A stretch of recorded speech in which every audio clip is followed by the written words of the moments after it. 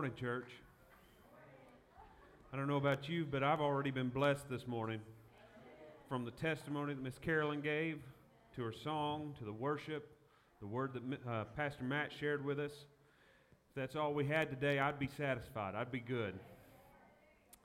But I'm also grateful for this opportunity to come and to share the word of the Lord with you today and continue this series where we've been talking about revival being stronger than ever. And so today, I want to share a passage with you that will be very familiar for some of you. For others, it may not. But this comes from the prophet Ezekiel. Now, Ezekiel's one of my favorite people in the Bible. And the reason why is because that guy was crazy. Seriously. Prophets, they've always been kind of on the outside. They've always been a little bit weird. But you don't get any weirder than Ezekiel. This man, he would have some crazy visions from the Lord, and he wasn't ashamed to just write them down and let's get it out there. And so we really get some strange things in the Bible. Some of the strangest passages and strangest stories in the Bible come from Ezekiel. And so he's like that weird, crazy uncle that we've all got. But anyway, Ezekiel, he was primarily concerned with this idea of the Kavod Yahweh. He was talking about the presence of God that would come and sit with the people. And he was given a series of 6 visions to guide the Israelites as they went through the period of exile in Babylon. And the first vision was actually that kavod, that presence of God lifting and leaving the temple. It was his way of saying, hey, Elvis has left the building. God has removed his presence from us because we haven't upheld our end of the covenant. And over the course of the remainder of his visions, eventually we see that God had not abandoned them, that he was working them through a process, and that he was getting them to a place where he could come and be restored and be with them once again. So Ezekiel is a weird prophet, but it's also a hopeful series of visions. But today we're going to share one that comes right in the middle, and this is from Ezekiel chapter 37. And we're going to read verses 1 through 14. I'll give you just a second to turn there. But this is a passage that's very familiar because it is so strange. I remember when I was a kid and I read this passage, I was like, you mean to tell me that those kind of stories are in the Bible? I'm used to like Noah and the ark and the rainbow in the sky. I'm used to hearing about Jesus at Easter. But this one's a little bit strange. It's a little bit out there. So we're going to read this today. Starting in verse 1, it says, "The hand of the Lord was on me, and he brought me out by his Spirit and set me down in the middle of the valley, and it was full of bones. He led me all around them, and there were a great many of them on the surface of the valley, and they were very dry. Then he said to me, 'Son of man, can these bones live?' And I replied, 'Lord God, only you know.'" Now I just want to stop there for just a second. And I've always hated questions like that, right? Where you know that there's an obvious answer, but you're not sure what that obvious answer is, and so you don't want to open your mouth and make a fool of yourself. I can imagine that that's what Ezekiel was saying right there when God said, "Can these bones live?" And Ezekiel's thinking, well, the obvious answer is these guys are dead. They're real dead. In fact, they're dry. They're real dry, right? But can these bones live again? You know, he didn't want to open his mouth and make a fool of himself, so he took the coward's way out. He said, "Lord God, only you know." He said to me, "Prophesy concerning these bones and say to them, 'Dry bones, hear the word of the Lord. This is what the Lord God says to these bones. I will cause breath to enter you, and you will live. I will put tendons on you, make flesh grow on you, and cover you with skin. I will put breath in you so that you will come to life. Then you will know that I am the Lord.' So I prophesied as I had been commanded, and while I was prophesying there was a noise, a rattling sound, and the bones came together bone to bone. And as I looked, tendons appeared on them, and flesh grew, and skin covered them, but there was no breath in them. So he said to me, 'Prophesy to the breath, prophesy, Son of man, say to it, this is what the Lord God says, breath, come from the 4 winds, and breathe into these slain so that they may live.' So I prophesied as he commanded me, and the breath entered them, and they came to life and stood on their feet, a vast army. Then he said to me, 'Son of man, these bones are the whole house of Israel. Look how they say, our bones are dried up, and our hope has perished. We are cut off. Therefore prophesy and say to them, this is what the Lord God says, I'm going to open your graves and bring you up from them, my people, and lead you into the land of Israel.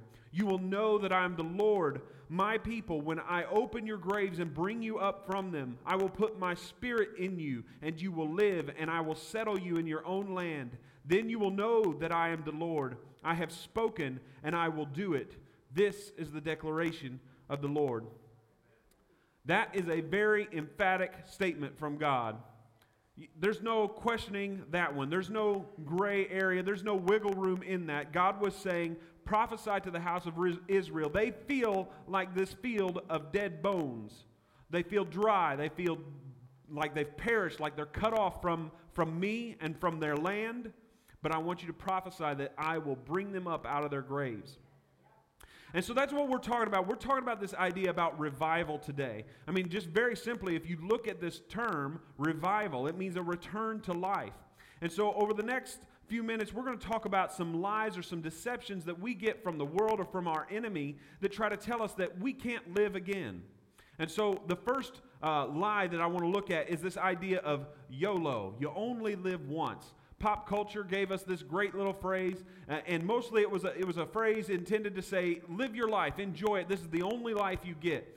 And while that is true, we should enjoy our life and the blessings that God has placed on us. It's a short-sighted perspective. It's not looking at long-term. It's not looking at what God is planning to do in you. And so you can't say just YOLO, I only live once. I don't care about the future. I don't care about what's going to happen. I don't care what God's got planned. I'm just going to do what feels good in the here and now.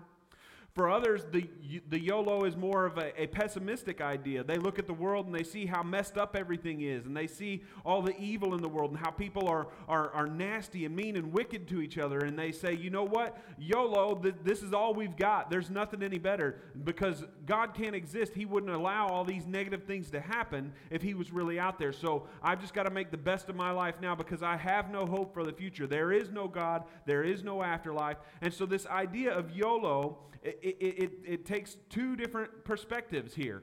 You know, on the one hand, it's, you know, just live life, enjoy it. And on the other hand, it's like, well, this is as good as it gets. But either way, this is a lie that comes from the enemy, and this is not how God says the world works. So just very simply, looking at the idea of revive, it means to return to consciousness or to life. Well, you can't return somewhere unless you've been there once before. It can also mean to become active or flourishing again. You can't go back and you can't be active and flourishing again if you never were in the first place. And so I want to overcome the first misconception here is that we've never been truly alive. But I will tell you this, God made you alive. He is the life giver. How do we see this? It's in the whole pattern of our Christian walk. Well, first of all, we were born. We were individually created by God. So I'm going to guess that everybody here in this room has been born at least once. I think it's a pretty safe bet. And so if you're in this room, that means you've been born. God gave you life. He gave you breath. He formed your body. He put you in your mother's womb, and you were brought to life through that process, that biological. And some people would say, well, no, that's just a biological process. Well, who do you think created that process? God made you, and he knew you in your mother's womb. Jeremiah 1:5 says, I chose you before I formed you in the womb. I set you apart before you were born. I appointed you a prophet to the nations. Now, this was a very specific message to Jeremiah. He was trying to encourage Jeremiah and say, listen, I'm giving you a message, and you can do this. You're the man for the job. I know this because I created you. I made you. And so God says the same thing to us. When God gives us a task or he gives us a job, he says, I know you're up to it because I made you for this very purpose. And so we know from birth, God is the giver of life. But he doesn't just give us life once. He offers us a second life in salvation. And it's very confusing. It doesn't make much sense to us from a earthly, physical perspective. And yet we're not just born of the flesh. We also become born of the Spirit. In John chapter 3, it records the story of Nicodemus, who was a Pharisee, and he came to Jesus and he said, Jesus, it's very obvious that you are a great teacher, a great man of God. You're dropping truth bombs on us left and right. We're seeing God in a new way. We're seeing him from a new perspective. I need you to tell me what's going on. What do I need to do to achieve this salvation, to achieve this new life that you're talking about? And Jesus confused him a little more. And that's the way it is sometimes. Sometimes the truth is a little bit more confusing, and we have to work our way through that truth to get to what God's trying to speak to us. But in John chapter 3, verses 3 through 8, Jesus replied, "Truly I tell you, unless someone is born again, he cannot see the kingdom of God." "Well, how can anyone be born when he is old?" Nicodemus asked him. I'm going to guess that's because Nicodemus was probably feeling his age a little bit, you know. There are days when I roll out of bed and I feel every one of my 38 years, you know. And some of you guys are saying, 38, you're a young pup, just wait till you get my age, you know. But it happens, that's part of life. But anyway, Nicodemus is saying, how can you be born again when you're old? Can he enter his mother's womb a second time and be born? And Jesus answered, "Truly I tell you, unless someone is born of water and the Spirit, he cannot enter the kingdom of God. Whatever is born of flesh is flesh, and whatever is born of spirit is spirit. Do not be amazed that I told you you must be born again. The wind blows where it pleases, and you hear its sound, but you don't know where it comes from or where it's going. So it is with everyone born of the Spirit." And so when I read these passages, I think Nicodemus was probably pretty frustrated with Jesus right there. He says, I'm trying to get to the bottom of this. I'm trying to get you to explain things and how this is working, and you're answering me with more riddles. But the truth is that Jesus was saying it's kind of a mystery because it doesn't make sense to us from an earthly perspective. We have to understand that what goes on in the Spirit, we don't always know and we don't always understand. We see the after effects of it, just like with the wind and as it blows. So we see here that God not only gives us a physical life, but he also offers us a spiritual life. And then the third way he offers us life is he offers us an eternal life through our resurrection. And that is going to be both a spiritual and a physical resurrection. When you read in 1 Corinthians chapter 15, Paul was trying to explain to the Corinthian church. He said, listen, don't misunderstand this. This isn't just going to be a spiritual resurrection that we're just going to be with heaven in spirit only. No, your body will be raised. You will receive a new body, and you will go to a new Jerusalem, and you will physically be in the presence of God. He compared it to seeds being planted in the ground. We bury the seed, and up comes the plant. And he said, in the same way, we bury our dear believers that have passed away, but they are going to be raised back to life again. And so that is, the culmination. God gives us life physically. He gives us life spiritually, and he gives us life eternally.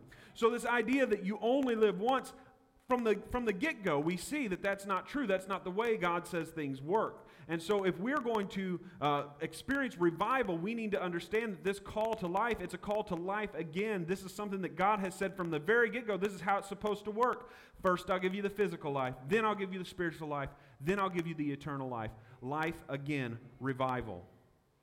The second lie that we're told sometimes is that we're alone and that no one, not even God, cares about us. And no matter who we are, we've all felt that at some time. And you don't even have to be physically alone. You can be in a room full of people, and you can still feel alone. You can still feel like no one understands me. You can still feel like no one cares about what I'm going through. You can still feel like no one understands how hard it was for me to even get myself out of bed and get to this place. So you can be alone even when you are physically surrounded by people. And so we live in a society where we're being more and more cut off, and we say, well, no, we're more connected. We have Facebook. We can FaceTime people, that even if they live on the other side of the world, and we think we're connected. But the scientists that have done the studies, they proved that we actually feel less connection right now. We feel more cut off. We feel like we're not connecting in the way that we want to or the way that we should. But let me tell you something. God didn't give you a life so that you could walk through it alone.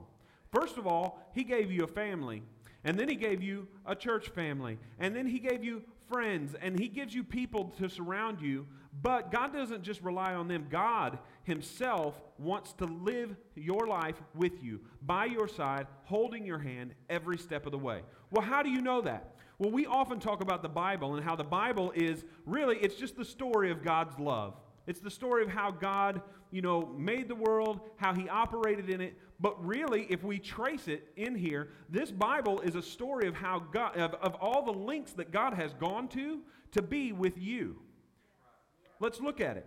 In Genesis chapter 2, at the very beginning of the Bible, God created a garden and he put Adam in it. And he didn't just put Adam in the garden and then stand back and watch him like Adam was in some kind of ant farm. No, it says that he was down there and he would bring the animals to him and show him to them. And why don't you name them? And God interacted with Adam. And then he said, you know what? It's not good that Adam is alone. All these animals have their mate. Adam needs a mate too. So he created Eve for Adam. And so God wanted them to go through life together. It was supposed to be a social experience. In Genesis 3:8, it says, Then the man and his wife heard the sound of the Lord God walking in the garden at the time of the evening breeze, and they hid from the Lord God among the trees of the garden. When they heard the footsteps in the garden, they knew who it was. They knew it was God. Why? Because they walked with God on a regular basis. And here we find the place where sin has made it impossible for them to walk with God anymore. And it wasn't that God removed himself from them. They removed themselves from God because they were ashamed, because they knew that they had done something that they shouldn't have done. And so the plan that God had for Adam and Eve was that I've made this garden. I've provided for all of your needs. You know, this is a beautiful place. It has fruit in abundance. It has animals. It has everything you could ever need. And yet, you know, because of the choices of Adam and Eve, they weren't able to continue in that. So God had created a garden because he wanted to live his life and live Adam and Eve's life by their side. So then sin happens, and they get cut off, and God has to put a different kind of plan into motion. And so we see, as we continue reading in the Bible, that God created this idea of a tabernacle. He gave the plans for the tabernacle to Moses. He said, I want you to build it and construct it in just this way, and this tabernacle will be a symbol of my presence in the Israelite camp. This will be the place where you can come and you can meet with me. This will be where the mercy seat, the judgment seat sits, and I will speak to you from atop that ark. Exodus chapter 3 says, and he replied, this is God, my presence will go with you, and I will give you rest. So this is where the Israelites are leaving. They're leaving Egypt. They're going out into the wilderness, out into the desert by themselves. And Moses is saying, God, we need you to go with us. You know, you've gotten us this far, but we need you to go the rest of the way. So Moses responded to him, don't make us go up from here. Oh, if your presence does not go, don't make us go up from here. How will it be known that I and your people have found favor with you unless you go with us? I and your people will be distinguished by this from all the other people on the face of the earth. And the Lord answered Moses, I will do this very thing that you have asked, for you have found favor with me, and I know you by name. Does that sound like a God who didn't care about Moses or about the Israelites? No. It sounded like a God who said, I care for you. I brought you out of slavery. I purchased you, and you are my people, and now I'm going to go with you. And they would follow God's presence through the wilderness for all those 40 years. They said there was a pillar of cloud by day and a pillar of fire by night, and wherever the pillar stopped, that's where they camped, and they stayed there until God said, let's move on even further. They were walking through this wilderness experience with God by their side the whole way. Then eventually they find themselves on the border of the promised land. They're getting ready to cross over into the land that God had promised to give them. And they said, okay, God, you've led us this far. You can't abandon us now. And so Moses had passed away at this time. Joshua is now the leader of the Israelites. And God encouraged him here in Joshua 1:9. He said, haven't I commanded you to be strong and courageous? Do not be afraid or discouraged, for the Lord your God is with you wherever you go. God wants to go with us wherever we go. And so even when we're in a position like the Israelites were, where they didn't have a permanent home yet, they were still camping, they were still moving from place to place, God said, I'm going to go with you. If you're over here by this oasis, I'm going to be there with you. If you're over here by these mountains, I'm going to go with you. Wherever you go, I'm going to go with you. If there's anything more encouraging to us today, it should be that fact that God wants to go with us wherever we go. Then the Israelites find themselves in the promised land. They've got a home finally. They're settled down. And God said, all right, we don't need this tabernacle anymore because we're not moving all over the place. I've given you a home. I've given you a place to put your roots down. I'm putting my roots down too. And so he gave Solomon the plans to build the temple. And it says that when they built the temple, the whole nation of Israel worked together to build this temple, this house for God, this permanent place where God could be with them. And it says in 2 Chronicles 7:12 and 15 and 16, this is at the dedication when they finally finished the temple. It says, then the Lord appeared to Solomon at night and said to him, I've heard your prayer, and I have chosen this place for myself as a temple of sacrifice. My eyes now will be open and my ears attentive to prayer from this place. And I have now chosen and consecrated this temple so that my name may be there forever. My eyes and my heart will be there at all times. He said, look, I gave you a home, and I'm going to come live in that home with you. You built this temple for me. This is where my presence is going to be. When you need to find me, you know where to go. I'm going to be with you through everything. And so God, really, he just took that tabernacle, that temporary tent that he took from place to place, he made it permanent in the temple. But it doesn't just end in the Old Testament. We see that God continued to bring his presence to his people wherever they would be. In the person of Jesus specifically, we have God with us. Matthew chapter 1, verse 23, it says, "See, the virgin will become pregnant and give birth to a son. They will name him Emmanuel," which is translated, God is with us. God said, it's not good enough for me to have a temple now because the temple had been destroyed, because other foreign countries had come in and had taken over Israel, and they had said, you're not allowed to worship the way that you wanted to. You have to follow our rules now. And so God said, look, I'm not going to rely on this temple. I'm going to be with you no matter what. And so he sent Jesus to come from heaven and to live a human life with us. And John chapter 1, verse 10 and 14, it says, "He was in the world, and the world was created through him, and yet the world did not recognize him. He came to his own, and his own people did not receive him. But to all who did receive him, he gave them the rights to be the children of God, to those who believe in his name, who were born not of natural descent, nor of the will of the flesh, or of the will of man, but of God. The Word became flesh and dwelt among us, and we observed his glory, and the glory was the one and only Son from the Father, full of grace and truth." So Jesus was the embodiment of God with us. And we might say, well, that's awesome. When I was a kid, I often thought, man, how cool would it have been to be alive when Jesus was walking the earth? How cool would it have been to be able to actually sit down and eat a meal with him, or to hear him talk and to teach, to read scripture with him, to pray with him? How cool would that have been? And so sometimes I was a little bit jealous. Even though I do like my air conditioning, I like my indoor plumbing, it still would have been cool to be with Jesus in those times. And yet, we still have the presence of God with us now. Jesus eventually left. He went back to heaven, but he didn't leave us alone.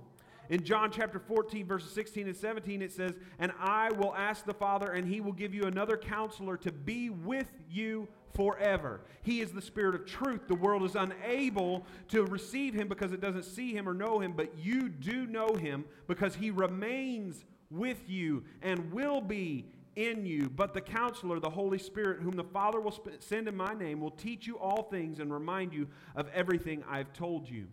The Holy Spirit lives in us today. And that's why we're able to, every morning when we open up our eyes, we're able to say, God, and speak his name and talk to him. And God hears us. Why? Because the Holy Spirit's with you in that room. When you go to work, when you're commuting, God is with you in your car. When you sit down at your desk and you turn on your computer, God is with you then. When you get in your work truck and you begin driving to the job site, God is with you. When you sit down and you take your lunch break and you eat that peanut butter and jelly sandwich, God is with you. He's with us all the time. Paul says in 1 Corinthians again, he says, Do you not know that you are God's temple and that God's Spirit dwells in you? So God wants to be with us. He wants to go everywhere we go. And then finally, he offers us resurrection. John chapter 14 says, "If I go away and if I prepare a place for you, I will come again and I will take you to myself so that where I am, you may be also." God wants to be with us. If it's not clear at this point, I don't know how to get it through to you. God wants to be with you. In Revelation chapter 21, this is a vision that John received of what it was going to be like when God finally returns and takes his people home. He says, "And I heard a loud voice from the throne saying, 'Behold, the dwelling place of God is with man, and he will dwell with them, and they will be his people, and God himself will be with them as their God. And he will wipe away every tear from their eyes, and death shall be no more, neither shall there be mourning, nor crying, nor pain anymore, for the former things have passed away.' And he who was seated on the throne said, 'Behold, I am making all things new.' Also he said, 'Write this down, for these words are trustworthy and true.'" God has gone to no no end of lengths to try to let you know that he wants to be with you. He wants to walk through your life with you.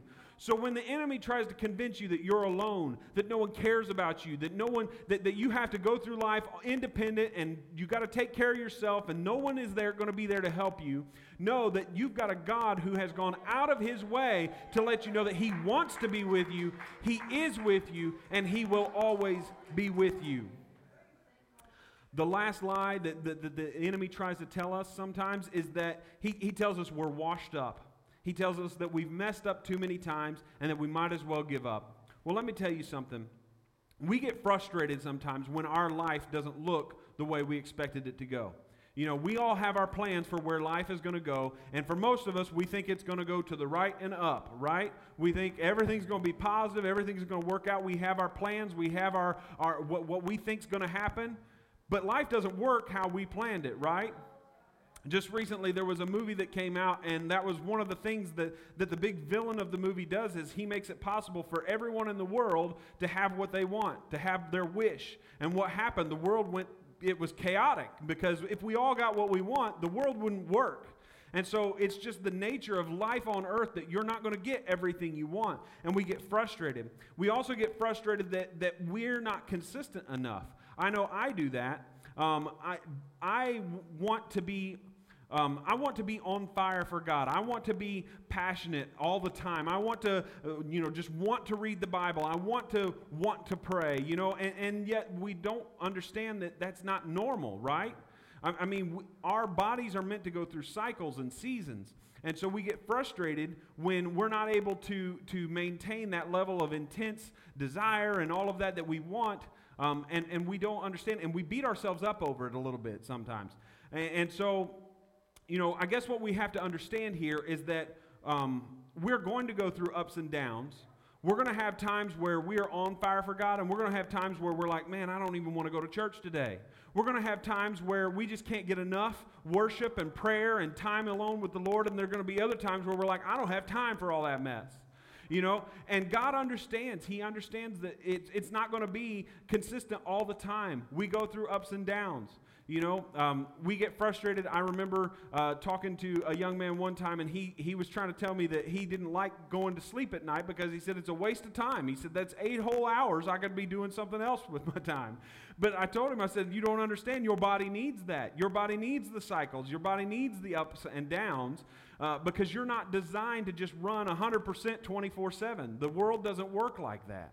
We don't get frustrated with ourselves when we have to eat again. We think, well, I ate breakfast this morning. I should be done for the day. I shouldn't have to eat anymore. But we don't get upset with our bodies when our body naturally says, no, I've used up all that fuel. You're going to have to get a little bit more. And sometimes with God, we think, well, I already got saved. I shouldn't need to go back to God. I shouldn't need to be revived. I shouldn't need to try to catch his fire again because I already did that once before. No, it's just that's not the way the world works. If the musicians want to come on up, I'm trying to wrap this thing up. And recently I was listening to a podcast, and they were interviewing Seth Godin, who's an author. He's written blogs, and he does podcasts and all that. And recently they were saying, what's your latest project, Seth? What are you working on? And he said, I'm trying to work with authors and work with writers and convince them that they don't have writer's block. And they said, well, what do you mean they don't have writer's block? Authors have been complaining about having writer's block for centuries. And you talk to any college student who has a paper due the next morning, and they'll understand, and they'll say, no, writer's block's real. Here I am, I need to write this paper, but it's not flowing, it's not coming out of my brain. I have the info, I've done the research, but I just can't get it onto paper. And he was trying to say, no, this writer's block isn't real. And he said, let me explain it to you like this. He said, we don't get plumber's block, right? We don't get electrician's block. We don't get teacher's block. Right, we will face adversity. There will be times when it doesn't come easily, but that doesn't mean that it's impossible to do the job. Sometimes it's like that with our spiritual walk. Sometimes we feel like we've got a little bit of blockage in there. We feel like there's something that's keeping us from having the freedom and the passion and the spiritual success that we think that we should be having. But let me tell you the secret, all right? If you want to get past writer's block, you just got to keep writing. It might not be good, but you got to keep writing. And this is what Seth Godin was talking about. He said many times what's causing the writer's block is because the author is obsessed with perfection. When I write, it should be good. This should be the next American masterpiece. It should be great. When I put it on paper, it should just glow. It's so awesome. And he said, but that's not the way it works. Not everything you write is going to be great. Not everything you put your hand to is going to be amazing. So what you have to do is you just have to keep on chugging. I love to read science fiction, and one of the greatest science fiction authors is Isaac Asimov. That man has published over 400 books. Now, not all 400 of those books are great books, but there's a few in there that are real gems. And so what had to happen was he had to just keep putting those books out there, and he kept writing, and he kept writing, and he kept writing, and eventually some good ones slipped through. And sometimes that's how it is with God. We have to try and fail, and then we try and we fail, and we try and we fail, but we keep at it, and eventually we get that victory. Eventually we see that thing that God is trying to do in our life, see it come about. We see it come to fruition. I also love music, and so I've been reading and studying a lot about different musicians and how they worked. Because it's amazing to me how their minds work. I was a musician for a while, but it was never natural to me. I had to learn. I had to be taught. I had to work at it. I had to practice. But there's some people where it just seems to be so natural. They can speak the language of music without even trying. And so you have different methods and different processes that will produce a record or an album. You can have someone like Miles Davis, who went into a studio, and in 3 days, he and his fellow musicians churned out the album Kind of Blue, one of the best jazz albums that's ever been written. It took them 3 days to make that album in the studio. That's pretty amazing. And then on the flip side, you've got someone like Steely Dan, who took over a year to make the album Gaucho, and they would do take after take after take after take after take, trying to get that perfection. Both of them created amazing albums, but it was a different process to get there. And that's what we have to understand. Sometimes we look at people and we think, man, why can't I have victory like that person? Why can't it just be easy for me like for that person? Why can't I just, do the things that I want to do and not have to work and struggle and strive all the time for it? But we have to understand that we have a different process, and so we can't get frustrated. And when we fail, we don't see it as something that says you're not enough. We don't see it as something that says you'll never succeed. We need to see it as this is just part of the process that's getting me where God has taken me. Anyone who knows me also knows that I'm a big history nerd. I love history. When I was in elementary school, I eventually reached a place where the librarian told me, you have read every biography that we have in our school library. And so she suggested some other categories. She said, you might like these books too, because I'm out of the others.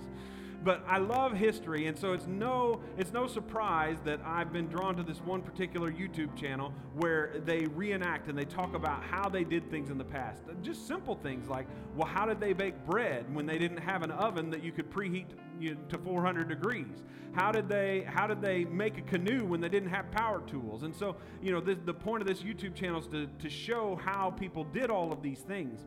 And one of the amazing things to me is like really watching how they cook. Because it's very different when you don't have a stove. It's very different when you don't have an oven. And so it's very interesting watching them manage the fire. When they're cooking over that campfire or when they're cooking in some kind of an oven, they have to have different areas or different zones.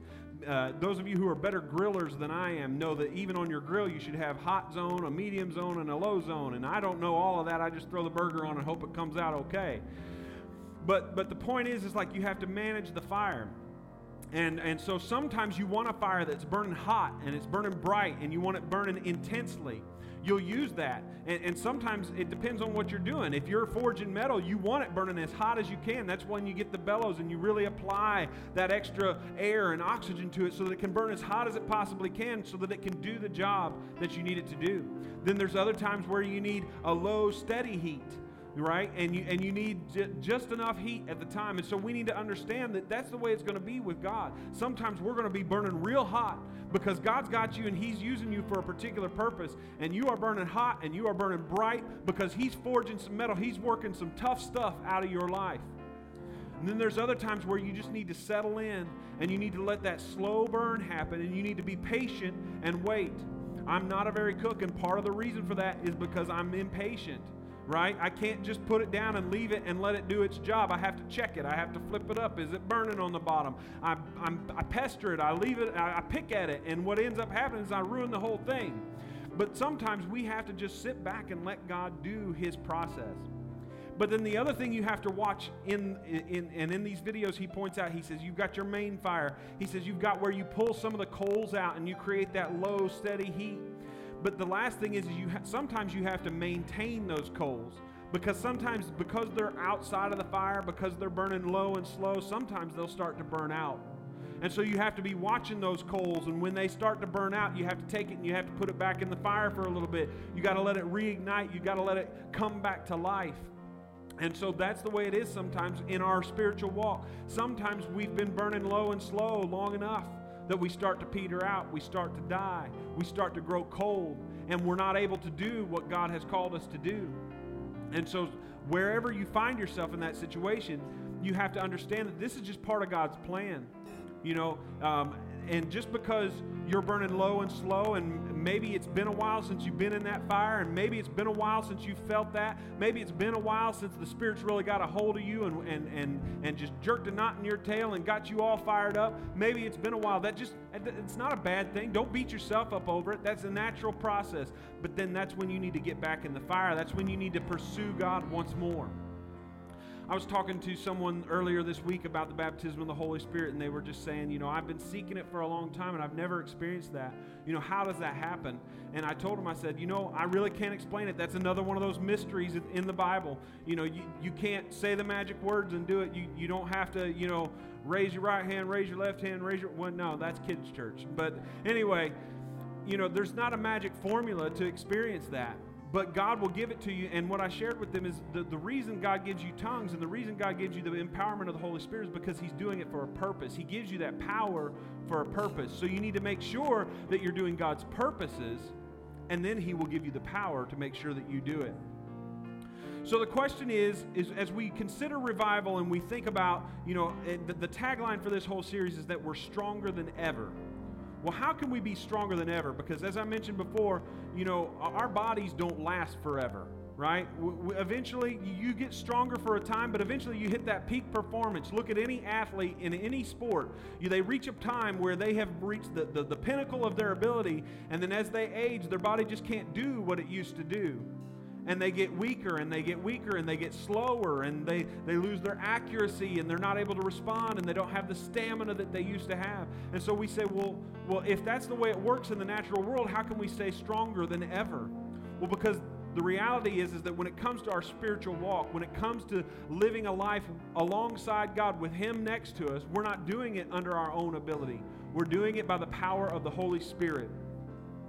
So here is what I want to ask you today. Some of us, we find ourselves in a place where we've never had that fire. We've never had that passion. We've never had that zeal in our life. We can be like the bones that we talked about at the beginning, where we're dead and we're dry. And, you know, if you're trying to start a fire and you've got some kindling there, you want it dry.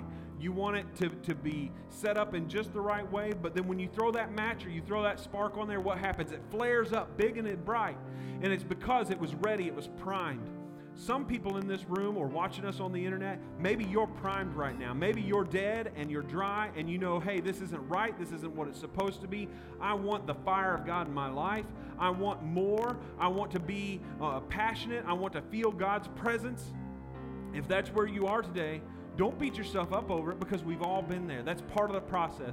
And I pray that if you are able to make that commitment to serve the Lord, and if you give your heart to God and you experience forgiveness for the first time, you are going to, I'm jealous of you, because when you get to feel that forgiveness and you get to feel that weight lift, man, there's no greater feeling than knowing that my Creator came and He died on my behalf. I don't have to bear the penalty of my sins anymore. He has set me free, and now I have a ticket to heaven. I get to go to heaven and be with my Creator. There's no greater feeling in the world. But some of us, we've already had that fire. We've already burned through our kindling, and we're now down to that coal stage. And I want to encourage you that if that's where you are, be patient. Now, the thing about coals is you can't just leave them there, because what happens? They die. So occasionally you have to go over and you have to stir it up.